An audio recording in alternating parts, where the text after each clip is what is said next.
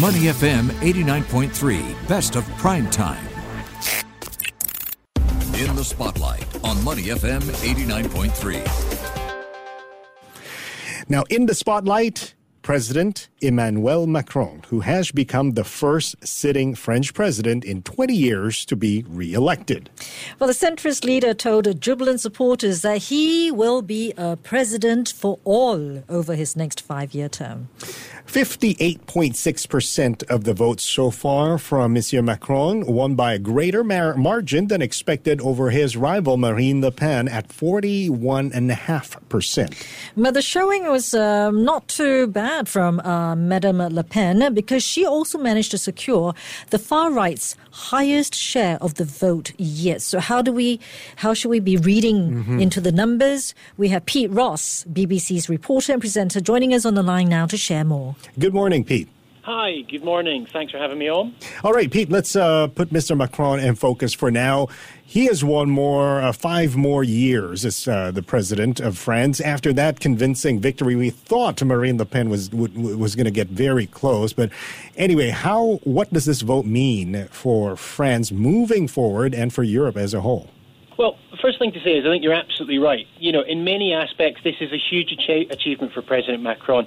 You've just mentioned the margin of victory, and as you said, it was greater than expected. If you've been paying close attention to the polls, particularly in the last couple of weeks, some would suggest that Marine Le Pen had a good chance of winning. And of course, given the margin of victory, that's clearly not been the case. The other thing to say is that French presidents rarely, if ever, get reselected for a second term.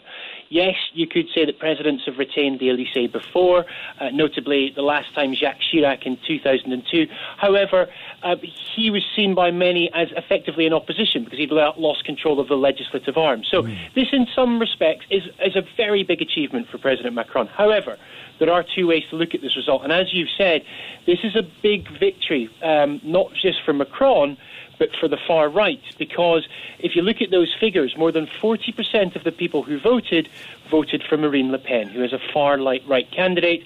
She's said many, many times that she's, anti-EU, and she's seen as an ally of President Putin in Russia. So on one hand, as we've said, this is a clear victory for Macron, but it is the biggest ever score, I think you mentioned that earlier, by the nationalist camp. So you combine that with the rate of abstentions, the turnout was the lowest it's been in over 50 years. What you've got in France is the impression of a country still divided and unhappy. Now, President Macron, in his victory speech last night, promised to unify the country. That remains to be seen if he can do that, and we'll have the first indication of that in parliamentary elections coming up in June, which, of course, will be strongly contested, not by just those on the right with Marine Le Pen, but also those on the left as well. Are you expecting any sort of surprises in the parliamentary elections coming up? Would you see? Do you see voters trying to balance that? Between the two sides? I mean, I think that's effectively what's going on. The first thing to say is that close watchers of French politics would say that, Macron is almost his worst enemy in some ways in the way that he's gained victory. He now dominates the centre of French politics, which means that if you're on the left, you're on the right, you're pushed to the extremities. But what that does mean is that's meaning that if you're on the left or you're right, you want some of those policies from that part of the spectrum, you're having to go for more extreme candidates. And again, as I said, it is a divided country. And there are more important, to some people, the war in Ukraine is the biggest issue going on. To others, it's the cost of living. This phrase, this expression, we're seeing more and more often. So it remains to be seen how it plays out. What I would say is that supporters of the European Union collectively are breathing a huge sigh of relief this morning. Sure. Because if Marine Le Pen had got to power, again, as I said, ally of President Putin, that could have had very big ramifications indeed. But it's not over yet. Now, picking up on what you were talking about with Marine Le Pen securing a high share of votes for the right of the political spectrum, what does that say, though, about the people in France right now, about their dissatisfaction perhaps with the status quo? Yeah, I mean, I think it says, as I said, that there are many issues at play here.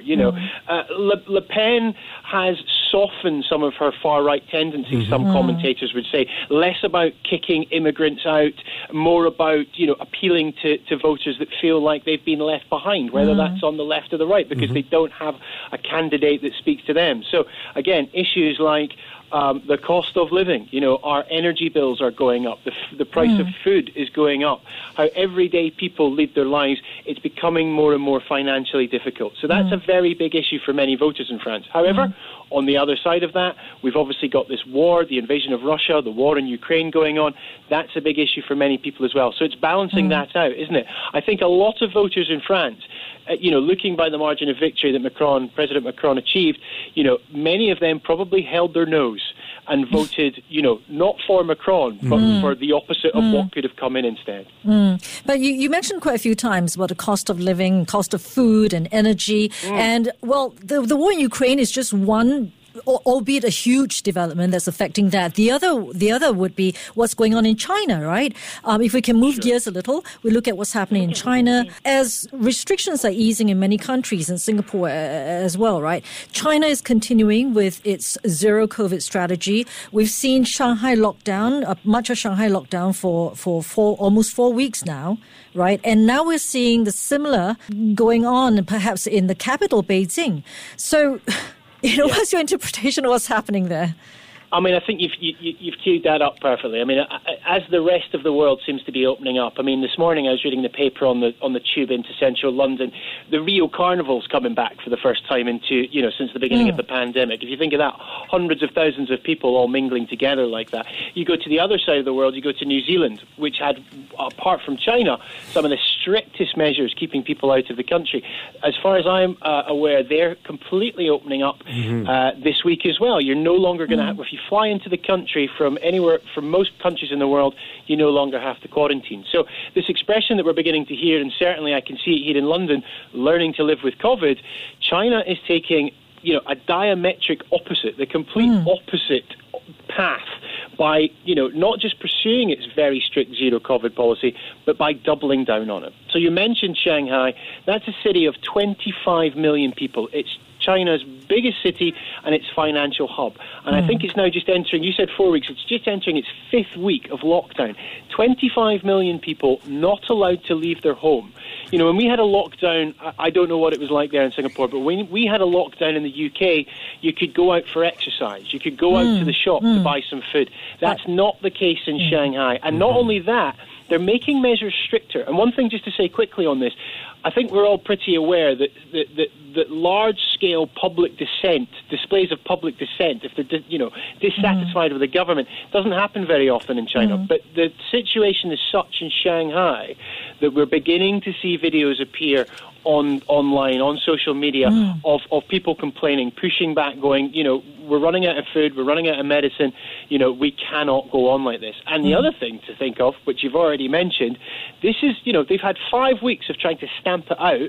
It's now beginning to, infections are now beginning to spike in Beijing. And as you think about that, if Shanghai and Beijing are in total lockdown, what does that leave for that policy in China?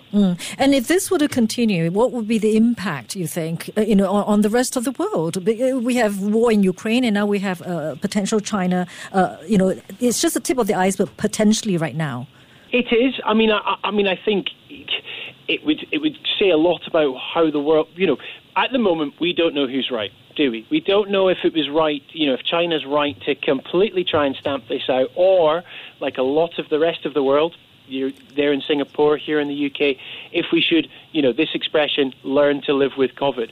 I mean, if you think about, if I can talk about where I'm talking to you today, travelling in on the tube to central London this morning, virtually no one had a mask on. Wow. No one's wearing masks in shops anymore. Yet, if you look at the figures, and I jotted them up over the weekend, over 600 people died in this country on Friday of COVID-related illness. Now, that's a daily death rate as high as it's ever been. Yet, on the other hand, no masks, and we're all going out and about. We're being told to come back into the office and to get on with it. But that doesn't exactly match up with what we're seeing with the number of people in hospitals and, the death rates.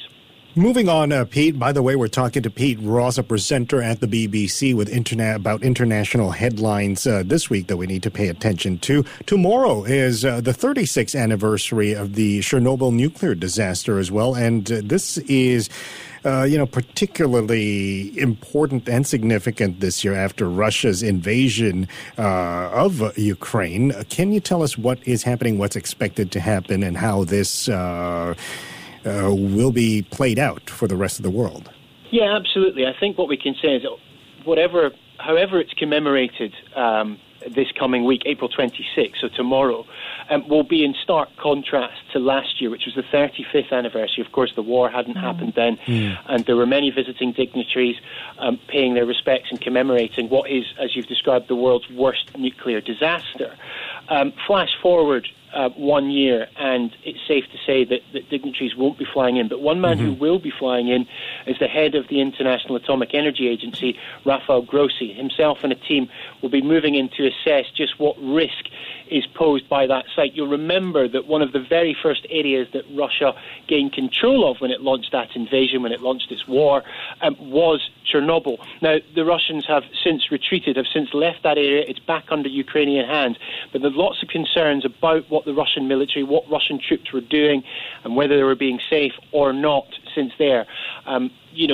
Stories of trenches being dug, and that, of course, leads to the potential of nuclear waste or things attached to clothes and boots being taken out and taken elsewhere. So, yeah, we're going to have the IAEA flying in this week, tomorrow, in fact, to assess the situation. We'll just have to wait and see what they've got to say.